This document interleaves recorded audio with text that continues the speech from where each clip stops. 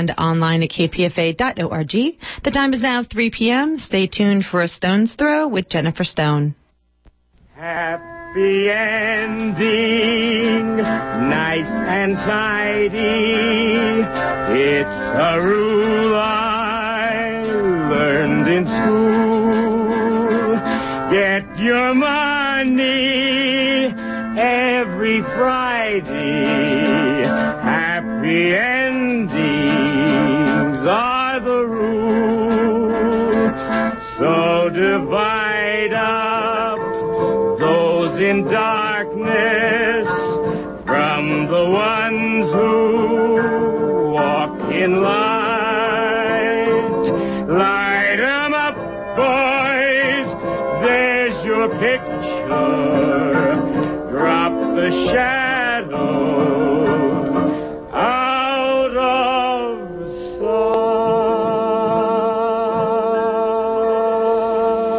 sight. This is Jennifer Stone with Stone's Throw. Today is July the 2nd, 2013. Tonight on TCM, that's Turner Classic Movies on the TV, there will be a screening of Devotion. It's supposed to be a movie about the Bronte sisters. Now, I plan to watch it without wincing because Hollywood in the 1940s was surreal. You know how that is. This movie, Devotion, came out in 1946, and, I don't think that the filmmakers were familiar with Yorkshire in the mid-19th century. At the same time, they make no claim to biography. When I saw this movie as a teenager, I was a little confused. It has taken me a lifetime to realize that a movie can only tell us, who the people were who made it. It's an impression, the time and place. I think that Hollywood's take on Victorian literature is very revealing. Orson Welles in Jane Eyre, and Laurence Olivier as Heathcliff in Wuthering Heights, demon lovers. I love that cape on Orson Welles. That's what the people in Hollywood thought that it was about. Byron, I think, would be their image. The Bronte sisters were crazy about Byron. It's true. Now, their books are, of course, some of my sacred texts. I'm a recovering English teacher, and when I got my master's, I used the Brontes for part of my thesis. I also used Gertrude Stein and Anais Nin and who knows. I tried to get the most disparate women I could find. One contradicts the other. I wanted people to understand that, there is no such thing as women's writing. Women are as various in their writings as men are, of course. Anyway, what I tried to find when I studied these books long ago, I wanted to figure out how these writers influenced today's women writers and today's male writers. I think history is the spine of literature. I think of literature as the history or the evolution of love, of human consciousness, all that good stuff. Our time, that is the 21st century, is not an age of loving literature. Passion and pain are somewhat out of date. At least personal passion and personal hate. It seems to be, maybe it's politically correct not to be too personal, to pay too much attention to oneself. Most of our pain seems to be global. Anyway, in this Hollywood film, Devotion, it's Emily Bronte who is portrayed as the terminal romantic. I would give that label to Charlotte Bronte, with some reservations, of course. Emily's romance, her great passion, was for the chthonic gods. She found them out on the moors, you remember. It is a pagan world, kind of like Thomas Hardy's. Anyway, Emily Bronte died at the age of 29, so she really didn't have time to be anything but herself. And she was a powerhouse. In the movie, Emily Bronte is played by Ida Lupino, an underrated actor who was at one time the only woman directing films in Hollywood. Very hard-working, self-effacing. She directed more movies than any other woman director, I think, to date. She's the number one. Not that anybody keeps track of those things anymore. Charlotte Bronte is played by Olivia de Havilland. You remember Olivia. She was Melanie in Gone with the Wind. Branwell, the tragic, dissolute brother, is played by Arthur Kennedy. He tries valiantly to do what he just doesn't look frail, you know. He looks kind of normal. Anyway, I think that maybe Branwell needs to be a little bit more neurotic. I guess I could say that Arthur Kennedy is a decent alcoholic. Actually, it was the opium that did the job, in reality. Is it not the demon lover, but the main man is Paul Henry. He plays that curate. I guess he's based on an Irishman. His name was Arthur Nichols. He married Charlotte Bronte when all the other siblings were dead. And Charlotte died, I think, she's 39, her late 30s. She died of a pregnancy. Anyway, I wanted to tell you about the Brontes on the chance that you think that they're just some dead white Victorians with nothing to offer us here in the 21st century. I am of opinion that we very much need the works of the older writers, you know, the classics in this age when the death of the heart is the most popular theme, seems to be the fashion, surrounded by considerable darkness. Surely we are due for a swing in the opposite direction.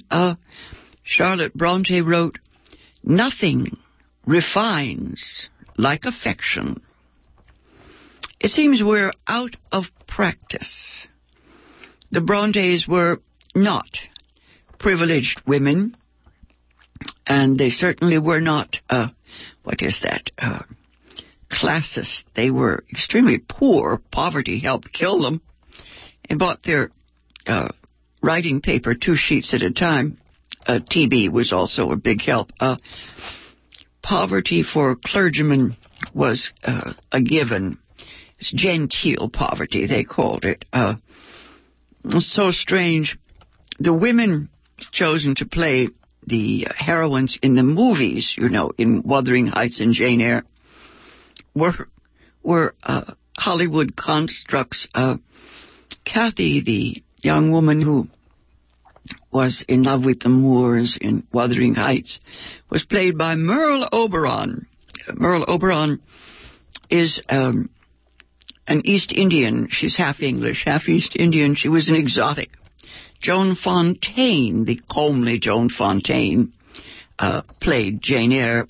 Joan Fontaine was not a plain at all, not a plain Jane. Anyway, the critics tended to sneer at some of these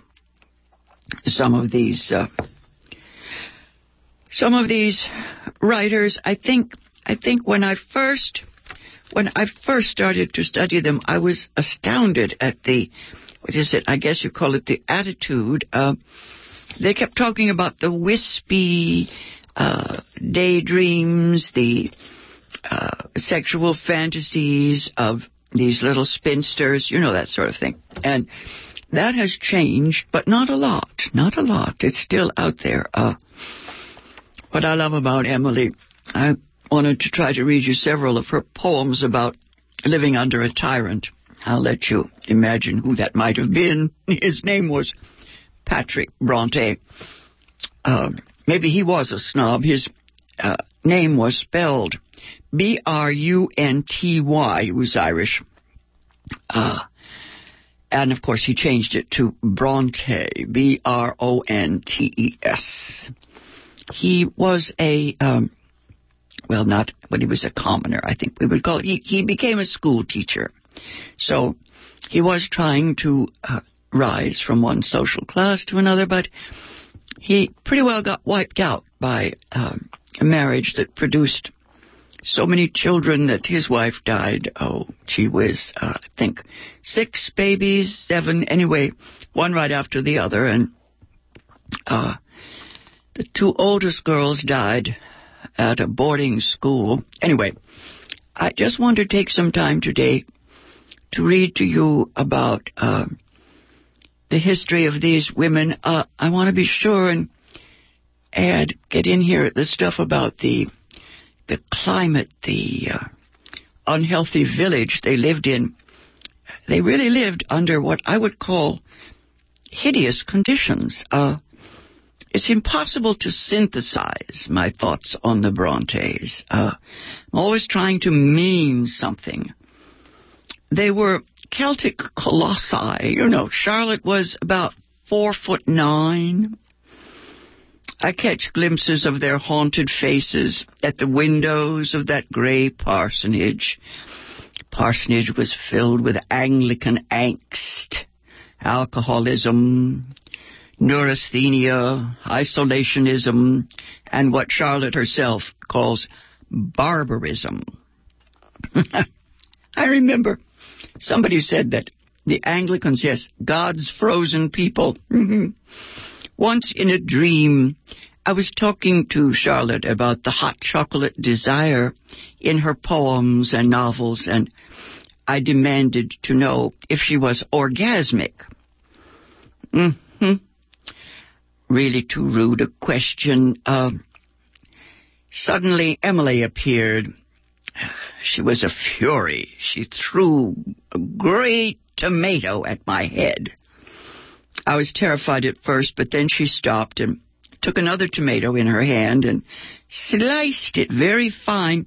She threw the center slice right smack in my face.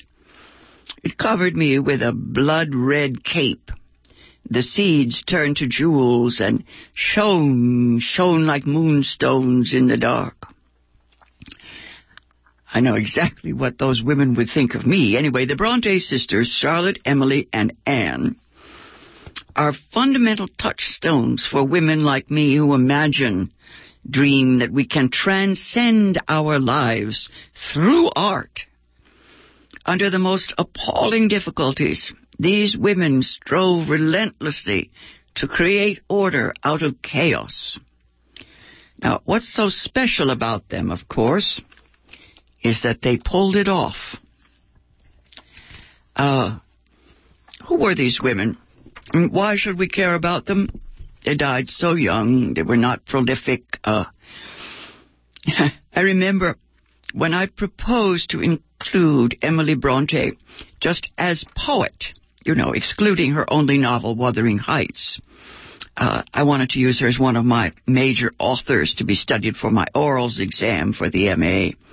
I was informed by the academic powers that be, that was the mid-'70s, that I might use the complete works of all 3 sisters Bronte, and that such a study would constitute one major author. I could not help but think of Virginia Woolf's reference in A Room of One's Own to those that professor with a measuring rod up his sleeve. I care about the Brontes because their visionary genius, got me through my girlhood, my adolescence. I regret that they were at times exhausted by their efforts to play the role Virginia Woolf calls the angel in the house. In particular, this role was anathema to Emily Bronte, who was more attached than all the others to home, to the moors, and to her own sacred convictions, right? Carl Jung used to say that women who had a powerful animus, that is, inner father, right, inner male, that they tended to have overwhelming sacred convictions, and there wasn't anything you could do to talk them out of it. Other people just said she was schizophrenic. Anyway, Emily was a Celtic seer. She worshipped those chthonic gods, the earth gods. She did live the outward life of a Victorian Christian, but her heart was completely heathen. She was a heathen on the heath. I like that, yes. The dictionary tells me that a heathen originally meant one who lived on the heath. That is to say, who lived in the country. In December of 1838, Emily Bronte wrote, "Come, sit down on this sunny stone. 'Tis wintry light o'er flowerless moors. But sit, for we are all alone." The purple heather of Emily Bronte is the same symbol of liberty and ecstasy today that it was in her lifetime. In 1841, she wrote, "Leave the heart that now I bear, and give me liberty." That was 7 years before her death. Let's go dust the graves. Right, first there was the father, Patrick Bronte, born on St. Patrick's Day, 1777. He was a native of County Down. He was bog Irish. That is to say, he was a farmer peasant, rather than what some people call lace curtain Irish or landed gentry. Now, he opened a school at the age of 16, so he must have had something going for him, quite a bit of drive. He became a tutor. He proceeded to St. John's College, Cambridge in 1802, where he obtained a BA degree and a curacy in Essex. He finally settled in Yorkshire.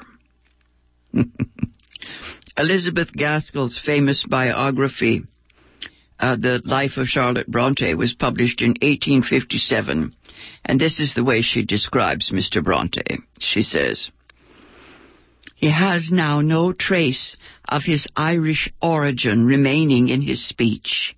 He never could have shown his Celtic descent in the straight Greek lines and long oval of his face." Oh my, oh my. Anyway, Mrs. Gaskell's biography comes highly recommended. There have been several new ones, and they are very disappointing to me.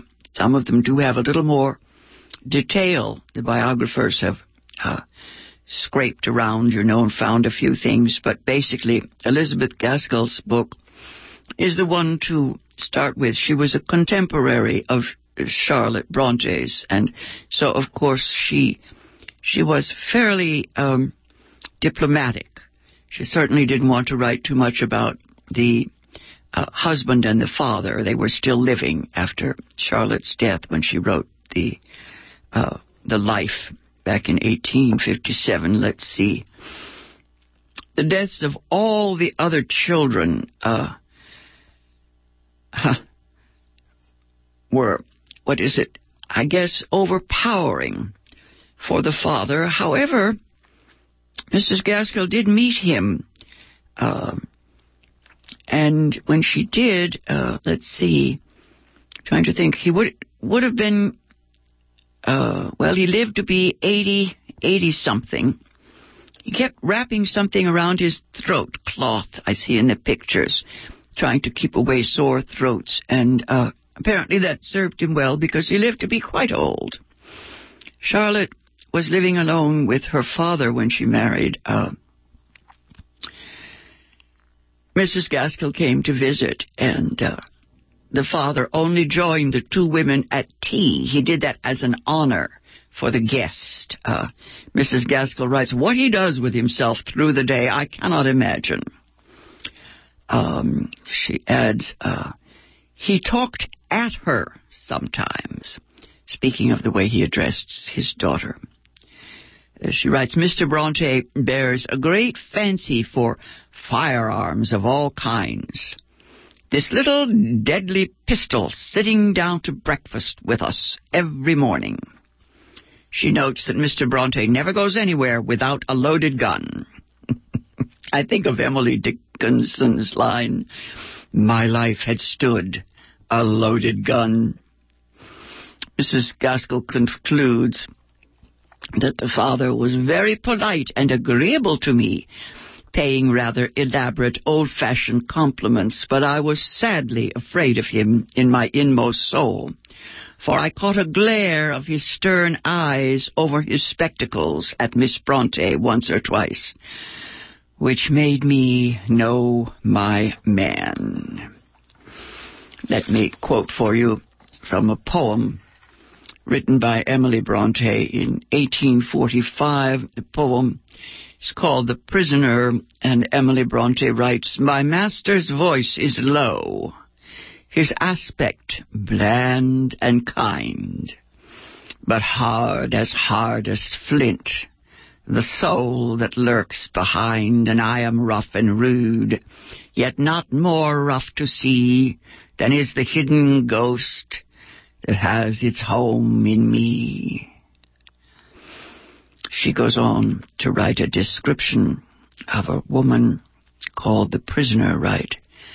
About her lips there played a smile of almost scorn. My friend, she gently said, you have not heard me mourn when you, my kindred's lives, my lost life can restore.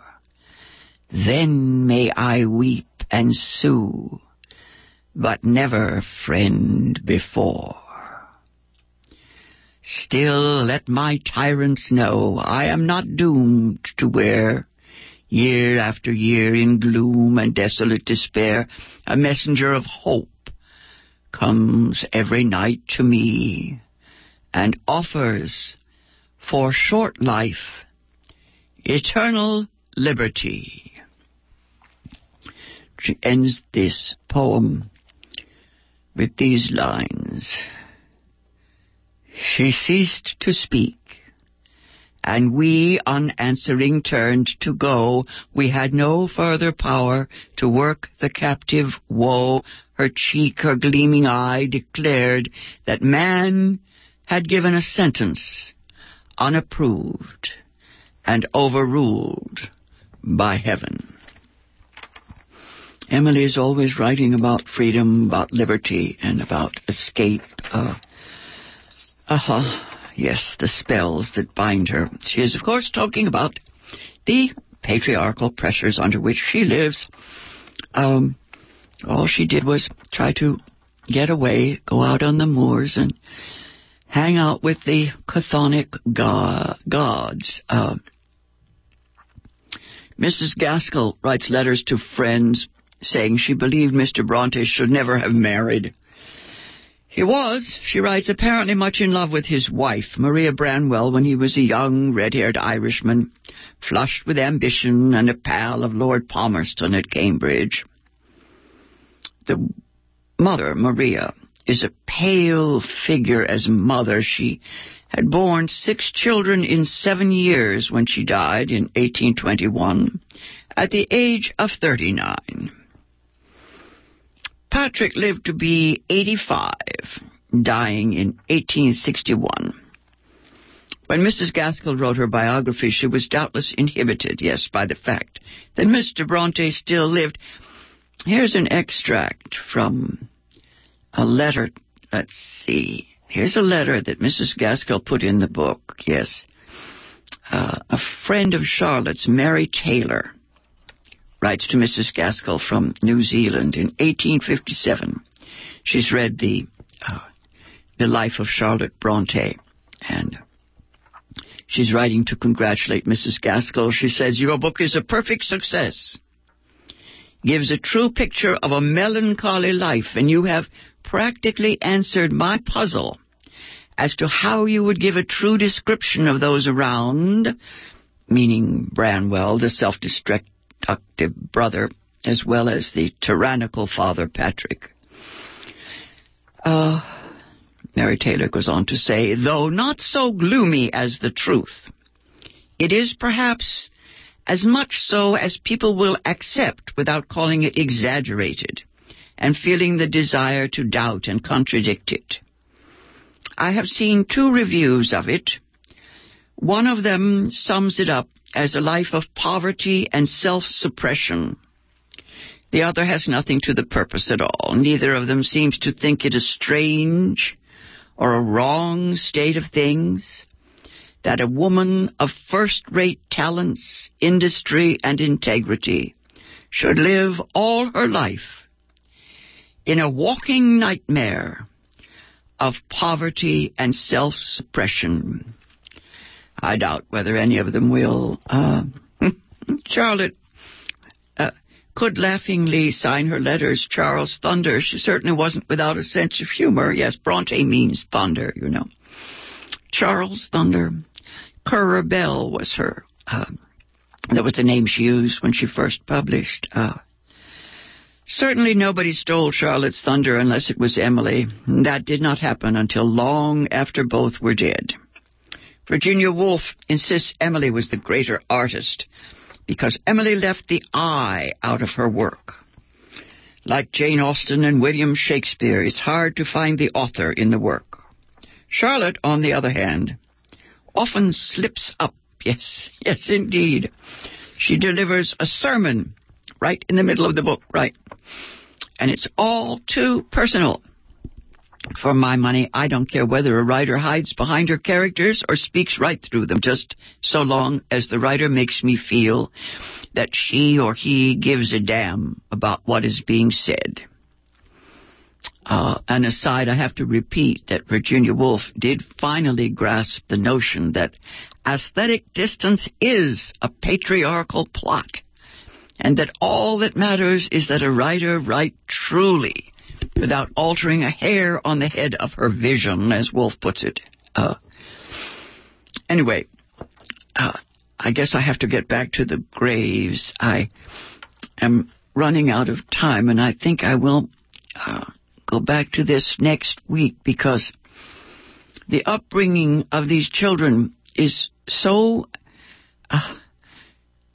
unusual and so grim that it certainly must have been the basis for these stories, these passions, these unbelievable books. I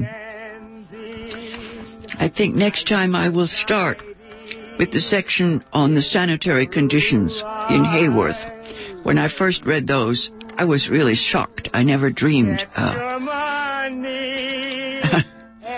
things were worse out there in Haworth than they were in the worst slums in London.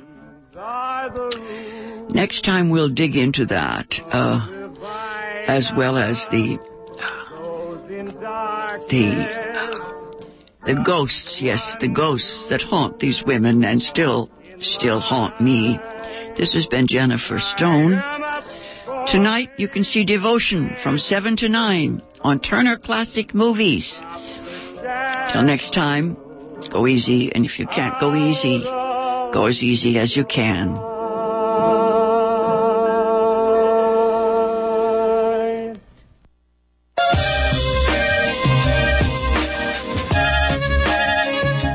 Ghosts are all around us.